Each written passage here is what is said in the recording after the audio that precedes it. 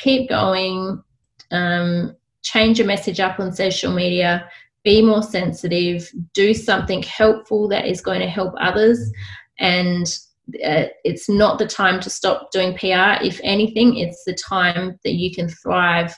Think about how your business what angle you can go at, or to use what you're doing to really thrive during these unknown times. A Kangaroo Fern production. Welcome to Gorilla Podcast, Fresh Eyes. The beat that makes you feel good. A weekly podcast that features interviews with social change leaders or individuals that aims to bring audiences good stories to motivate their own social impact efforts. Now, here's your host. Hello, Humanista. Welcome to another episode of Fresh Eyes. If you can see at my background, I'm self-isolated because of what's happening in this situation right now. So unfortunately, but for creative people like us, we have to do something, and even of course the technology. So we have to use the technology that we have to continue our creative life. For this episode of Fresh Eyes, well, but life must go on. So we are talking about digital PR and communication. Our guest for today, she loves traveling and have been traveled to more than 40 countries. Wow. I only traveled 4 countries, right? All my whole life. But our guest traveled 40 countries. That's a lot. So please welcome Erin Carey. She is a digital PR and communication. Welcome to the show, Erin. Thank you so much for having me. It's great to be here, even though we're on lockdown, but we're in self-isolation. We can still make this work, and we can continue to hopefully inspire other people to eventually travel once more and set up their own business as well, even if at the moment they don't feel like they can. Hopefully in the future things will go back to normal, and my advice will be useful to them, if not right now, sometime in the future.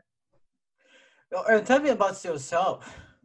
So sort of our audience and listening right now is so you love travel, and you travel almost 40 countries. How did it started? Yeah, so well, where do I start? It kind of started back in high school. I remember I cracked open a fortune cookie, and inside the fortune cookie it said, "You will travel far and wide for both business and pleasure." And for some reason that really struck a chord with me, and I remember I sticky taped it to a contract that I typed out myself on the computer with my best friends, that we would travel overseas after high school. And then it kind of just went from there. I met my husband, and then we traveled to quite a few countries.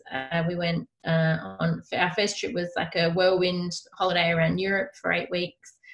And then we went to South America a couple of years later, where we went for our honeymoon. And then the year after that, with 6 months backpacking throughout Asia and Europe. And then most recently, we actually have been living on a boat in the Caribbean. And we've only just got back about 4 months ago. So we were away for almost 2 years, living on our boat. We sailed around the Caribbean, all throughout the island chain there. And then we sailed across the Atlantic Ocean and ended in the Azores, which are a tiny little archipelago of islands in the middle of the Atlantic Ocean, about 900 miles off the coast of Portugal. So that's where our boat is right now, actually. So yeah, she's sitting there waiting for us. We were meant to be going back about this time next year, but at the moment now that's not looking so promising. So we'll see what happens. But yeah, we do hope to get back to our boat one day and continue our adventure. So what do you think your greatest achievement on traveling? How did the adventure came about? Yeah, so I would definitely say the greatest achievement in life, which happens to be a travel achievement, is sailing across the Atlantic Ocean, because we weren't actually sailors. So it all came about 2015. My husband and I, we live a very normal life in the suburbs. We both have middle management jobs in the public service. So just kind of your average family. And we sat down one night to watch a documentary. Actually, we sat down to just watch Netflix. We didn't plan on what we were watching, but my husband happened to put on a documentary about Laura Decker, the youngest girl to ever sail around the world. And I wasn't even planning on watching it. I was just scrolling on my phone, and then, a couple of minutes in, it kind of grabbed my attention. And from that moment on, we were both transfixed. I put my phone down and I was just completely focused on this video. And by the end of it, I just remember the credits rolling, and we were just kind of sitting there speechless. And then the credits kind of finished, and we finally snapped out of whatever trance we were in. And we just both looked at each other and went, wow, let's do it. And it wasn't as simple as that, but it almost was. So from there, we moved to the computer and we started Googling families sailing around the world, and realized that it was actually a thing. We had no idea if it was even possible or if anyone else was out there doing it. I realized that there were actually thousands of families sailing in different parts of the world and living on boats. And so from that moment on, we decided that we were going to do it. It took us about 3 weeks to lock it in our minds and build up the courage to tell everybody. And then we told all of our family members, who proceeded to crack up laughing when we told them, and they didn't believe us and thought that we were stupid. We weren't sailors. We'd never owned a boat. We didn't have any savings. We were just a regular family. We had credit card debt. Like, we were in no position to buy a yacht and sail away. And we flew out on one-way tickets to Grenada, which is in a Caribbean island. And we started our adventure. And the moment that we saw our boat for the first time was the first time that we'd ever laid eyes on her. We bought her sight unseen. So we bought her over the internet and just paid like a surveyor to go and check her out for us. And thankfully, she ended up being a great boat. Like what you hear so far? Make sure you never miss a show by clicking the subscribe button now. This podcast is made possible by listeners like you. Thank you for your support. Now, back to the show. Could have gone, a lot worse, but it all worked out quite well. And the first time, because she was currently on land, she was on land when we first saw her, and then proceeded to live on the boat on land for 6 weeks, and then finally got it put into the water. And the first journey moving the boat from like the marina out into the harbour where we anchored was the first time that we'd ever driven a boat that size.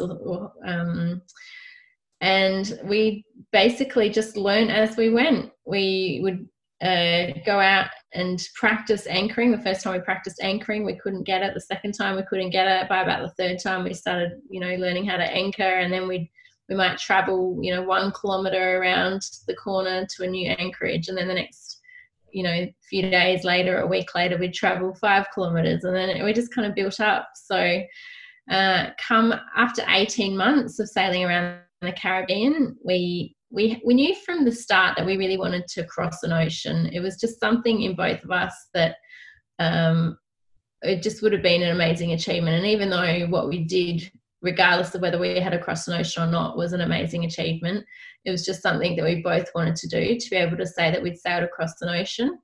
And we had bought a boat with that in mind. So we bought an older boat that wasn't because a lot of the modern boats are more open plan, spacious, luxurious, but they're not as strong and tough. So we'd bought this big old tank of a boat that wasn't as spacious inside, and had lots of dark wood. And so the newer boats are white and very lovely and modern, but we bought this old boat because we wanted to cross an ocean. So I think that was in the back of our mind that we'd been living on this kind of darker boat for 18 months. We need to cross an ocean because we bought this for the reason. But it wasn't easy. There were lots of challenges that almost stopped us from going across the ocean, but eventually we did. So that was in June last year.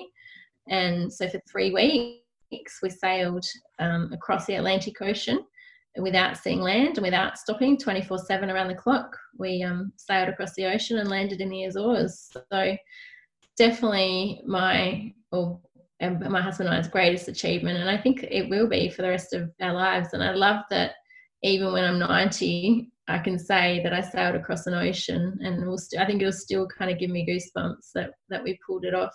That's fantastic. Because of your adventure, this business that you are setting up, is there a sort of that travel adventure? Absolutely.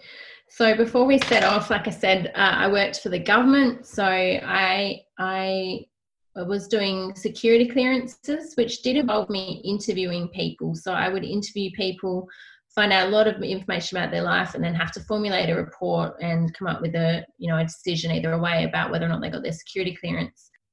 So when we were out on the boat, we had saved up enough money for what we hoped would last 2 years, but everything obviously always costs more than what you expect. So about 12 months in, we were realizing that, our funds were going down a lot faster than what we anticipated. So I was racking my brain trying to figure out how I could make money while sailing. It was really up to me, because maintaining a boat, especially an old boat, takes a lot of time, and my husband was so busy maintaining the boat, keeping us all alive, sailing, that, I wanted to bring something to the table in that regard. And so I during that time, I was keeping a Facebook page where I would just share stories about our adventure and life on board. And people would always comment about how much they loved my writing and how much they enjoyed reading what I was writing. And it kind of got me thinking maybe I could do something to do with writing. So I started learning how to pitch magazines and ended up writing for quite a few of the sailing magazines.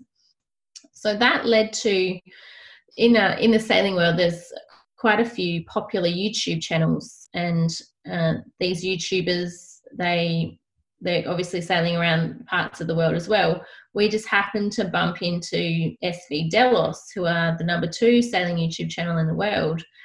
And I asked them if I could write an article on them, which meant that I went to their boat and interviewed them and got to know them. And we just kind of kept bumping into them throughout the Caribbean, because we were both sailing there at the same time. And through writing that article about them, they kind of reached out to me and said, would you like to do some PR for us?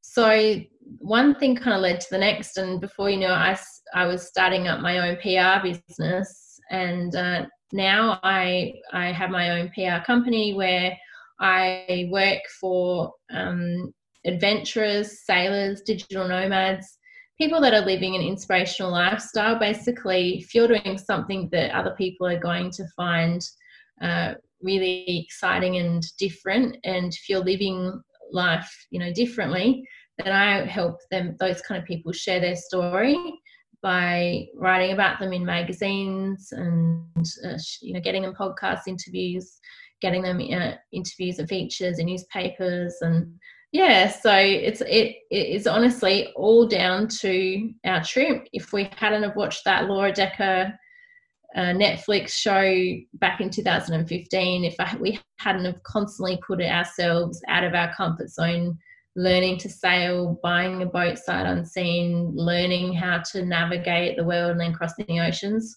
I would never have dreamt that I would have started my own business. And it was a life-changing trip in many ways, and especially because I got a whole new career out of it as well, which is really exciting. Ooh, just what a story. So you're saying a PR. So some people doesn't understand what is digital PR or public relation. Yeah, so PR is what other people, excuse me, are saying about you. So marketing or advertising, is what you're saying about yourself, whereas PR is what other people are saying about you. So if you can get other people talking about you, if you can get your story out there, it's building your reputation in the community. If you can become a trusted source of information, if you can get people to start having you front of mind, that's what public relations is.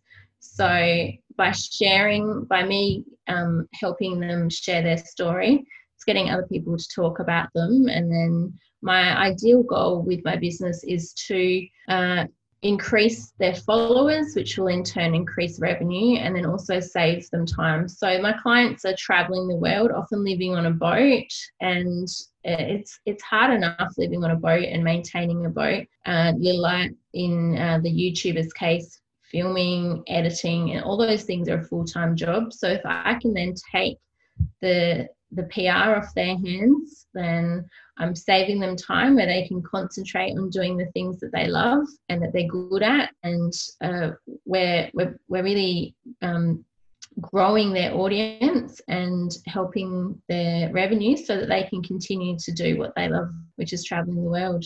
All right. So you're saying some of your client is a creator, a YouTube creator, a content creator.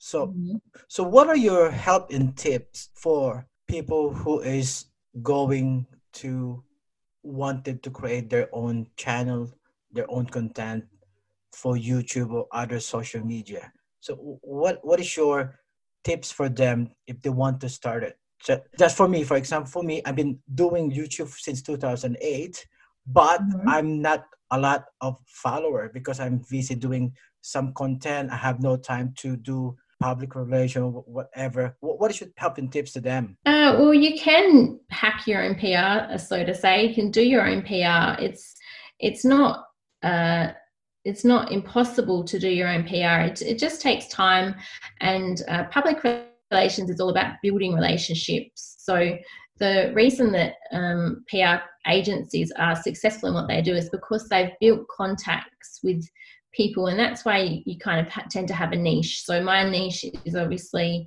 the adventure, travel, sailing field. So I've built up quite a few contacts in that niche, which then enables me to reach out to those people and say, hey, I've got a client who is a yacht charter who can speak about kite surfing in the Caribbean. And so then I'll arrange for them to do a podcast interview with that person. And so they speak as a subject matter expert, but at the same time, they're getting the name of their business out there. The show notes of the podcast will have a link to their website in there. So they're building, the links on the internet, which is good for SEO. There's lots of little ways. Then, the podcasts will then share the podcast with their audience. The business will also share it on their social pages. And it's all about leveraging every time they get a media hit. It's about leveraging that to then share it around. So in your case, you could try and find other podcasters that you could also do an interview on, and then you could interview them on your podcast, and then obviously both share it on your socials. You could try and get an article in local Adelaide magazines. It's all about kind of niching down and thinking, okay, who are my ideal audience? Where do they hang out? What kind of things are they reading? What kind of things are they watching? Whereabouts on Facebook do they hang out? What kind of groups are they in? And then targeting those publications or podcasts or newspapers that are relevant to those people. And a lot of people kind of come to me and say, oh, we want to be in Forbes and the Times magazine. And I mean, it's the thing is, it's for starters, it's unrealistic that they will reach those kind of big publications. They're often paid to play, but also you've really got to think in a magazine like that, often the people that are reading it are not going to be interested in your business. So if out of 100% of people, 0.1% are actually interested in your business, is it really even worthwhile being in that magazine when you can find a really targeted publication that, for example, might be all about sailing, but we know that 95% of the people that are reading that magazine care about sailing, are interested in sailing, and are going to be interested in your story. So yeah, it's about finding those publications and then creating a pitch. So a pitch is something everybody can do. There are things that make pitches better, but it's all about trial and error as well. If you send out 5 pitches and you don't get a reply, tweak it a little bit and send it again. But essentially what you're going to be saying in your pitch is introducing yourself, and sharing an angle of your story. So while my story as a whole might be interesting, in saying that this point in time with COVID-19. Like what you hear so far? Make sure you never miss a show by clicking the subscribe button now. I could look at what angle of my story might be more interesting, and that might be the fact that I homeschooled my children on the boat for 2 years, all about homeschool. And I also know about isolation because we sailed across the ocean and we were isolated for 3 weeks. And I know about provisioning because I had to stock our boat with 3 months worth of food. So those things are really relevant to what people are going through right now. So in my pitch, I would write that about that angle of my story, and then send it off and hope that the editor that you've sent it to or the journalist that you've sent it to thinks that it's going to be useful for their readers, because the whole point of that is that you're sharing your story not to get benefit for yourself, although that is obviously what you want, but you've got to think about what the magazine's going to get out of it, and hopefully your story is going to be of interest to their readers. And yeah, so that's how other people can do their own PR. But like I said, it's time consuming and you often don't get a response. So it's not unusual to have to follow up 2, 3, 4 times. And it's pretty cutthroat. There's a lot of people that are fighting to get on that magazine page and get in that newspaper and get that podcast interview. But it can definitely be done. But it also, if anyone wants some help or advice, then there are plenty of PR professionals out there that can help either in a small way. Yeah, there's all different kind of size of packages, or you know, you can get the whole service. But yeah, so I could keep going on about it, but basically, yeah, it's just about sharing your story and trying to find the right people who want to listen to it. So you're saying on your tips is that you have to have your own niche, which means there's only one topic, not scatter. Is that the correct way if you want to grow your channel, your brand? So you have to have one niche. Well, I'm not saying that you just have to have one niche, but I think it does make it easier if you know what your niche is. But your niche might be the fact that you don't have a niche. I don't know a lot about what your podcast is about, to be honest. So I'm not sure if you interview all different kinds of people from Adelaide, and that in itself is the interesting part of what you do. But I guess it's good to find your target audience so that you know who to concentrate on, so that when you do go to share your story, it's not like you're not just throwing the net out there and hoping to just get somebody. You're really able to target it.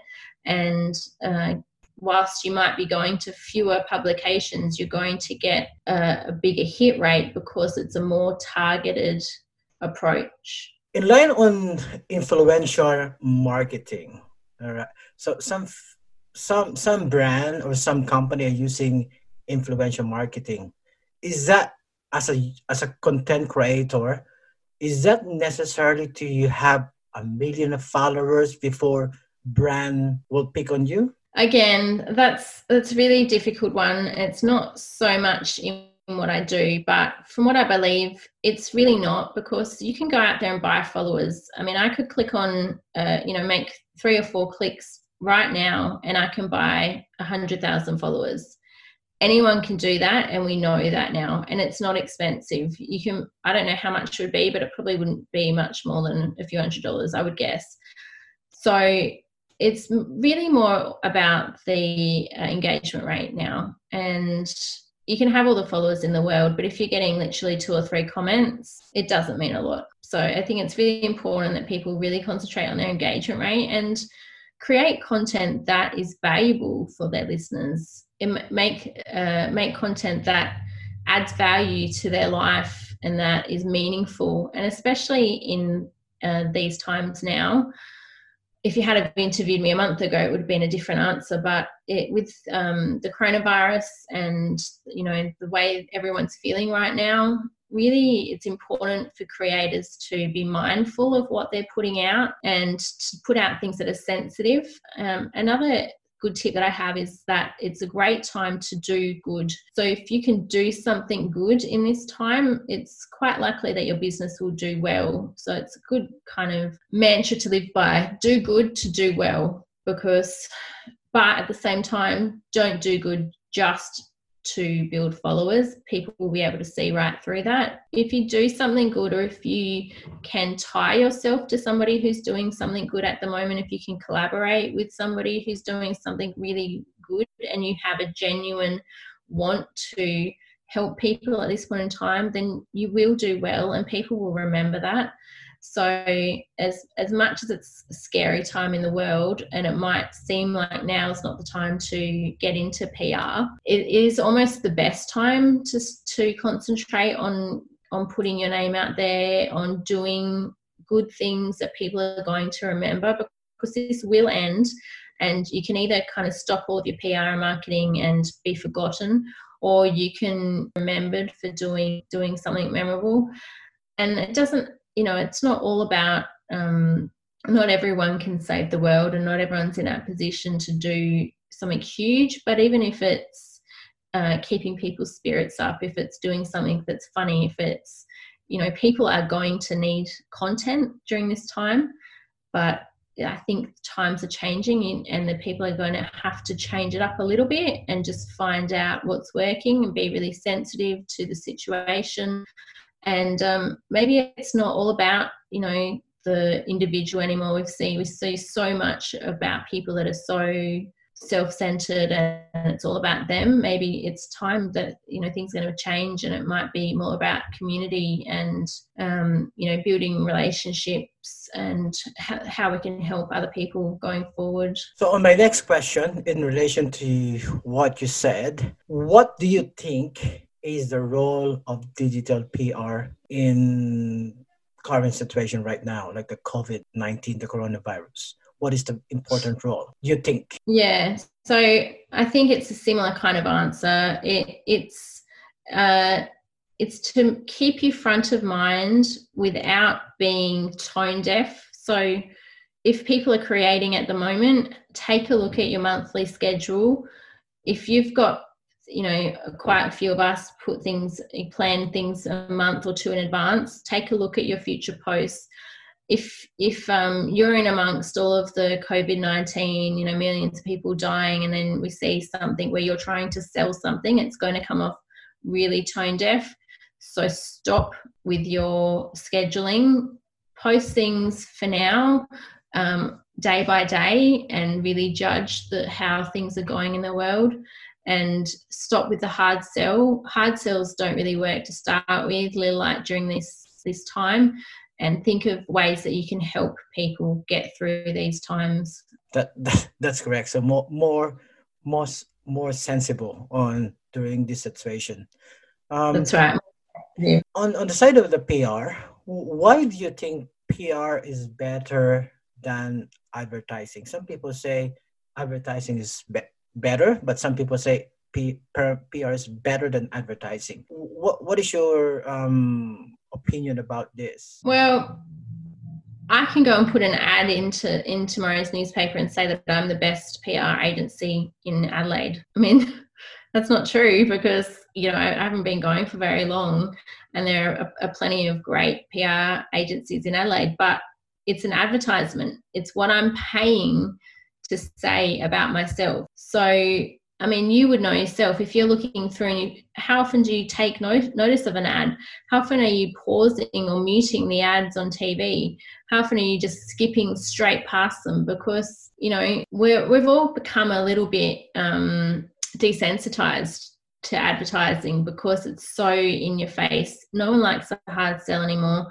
What if we see the sponsored ads come up on Facebook? I mean, I personally scroll straight past them unless they really grab my attention. So advertising is what you're saying about yourself. PR is what someone else is saying about you. So if you're interviewed, that journalist is writing that article about you. They can interview other people about you, and that creates PR. So PR is more trusted, I believe. They both have place. They're both equally important, but yeah, PR is more about what other people are saying about you. And in this day and age, reviews are huge. I mean, every time you buy anything these days, even down to toothpaste, people are looking at reviews, and in a way it's similar to PR. It's what other people say is trusted more than what you can just pay to say about yourself. And if you also compare the size of like an advertisement in a magazine, if you had a whole page advertisement, you'd be paying thousands of dollars for that. Whereas if you get in a magazine and you've got a whole page interview or article about you, PR is free. So unless you're in a pay-to-play kind of magazine, you're getting equivalent of thousands of dollars worth, and it's not something that you've paid for and therefore not so trusted. It's being written about you. So PR it's something that everyone can try and do for themselves. Obviously, if you go through an agency, you're probably going to have better luck. But like I said, they've both got their place, but PR, I believe, is a little bit more trusted. Thank you for that explanation. So we don't have time right now. So what is your message to the small business content creator during this difficult time? Yeah, so my message is to keep going. It might seem hopeless. Keep creating your content. Keep putting it out there. Be the sunshine in the darkness. I mean, a lot of the people I work with are really inspirational people. Keep doing what you're doing, because we're going to need you. We're going to need, you've become an inspiration for a reason. And right now you might not feel like creating, or you might not feel like you're being helpful. But I believe that, down the track you will be.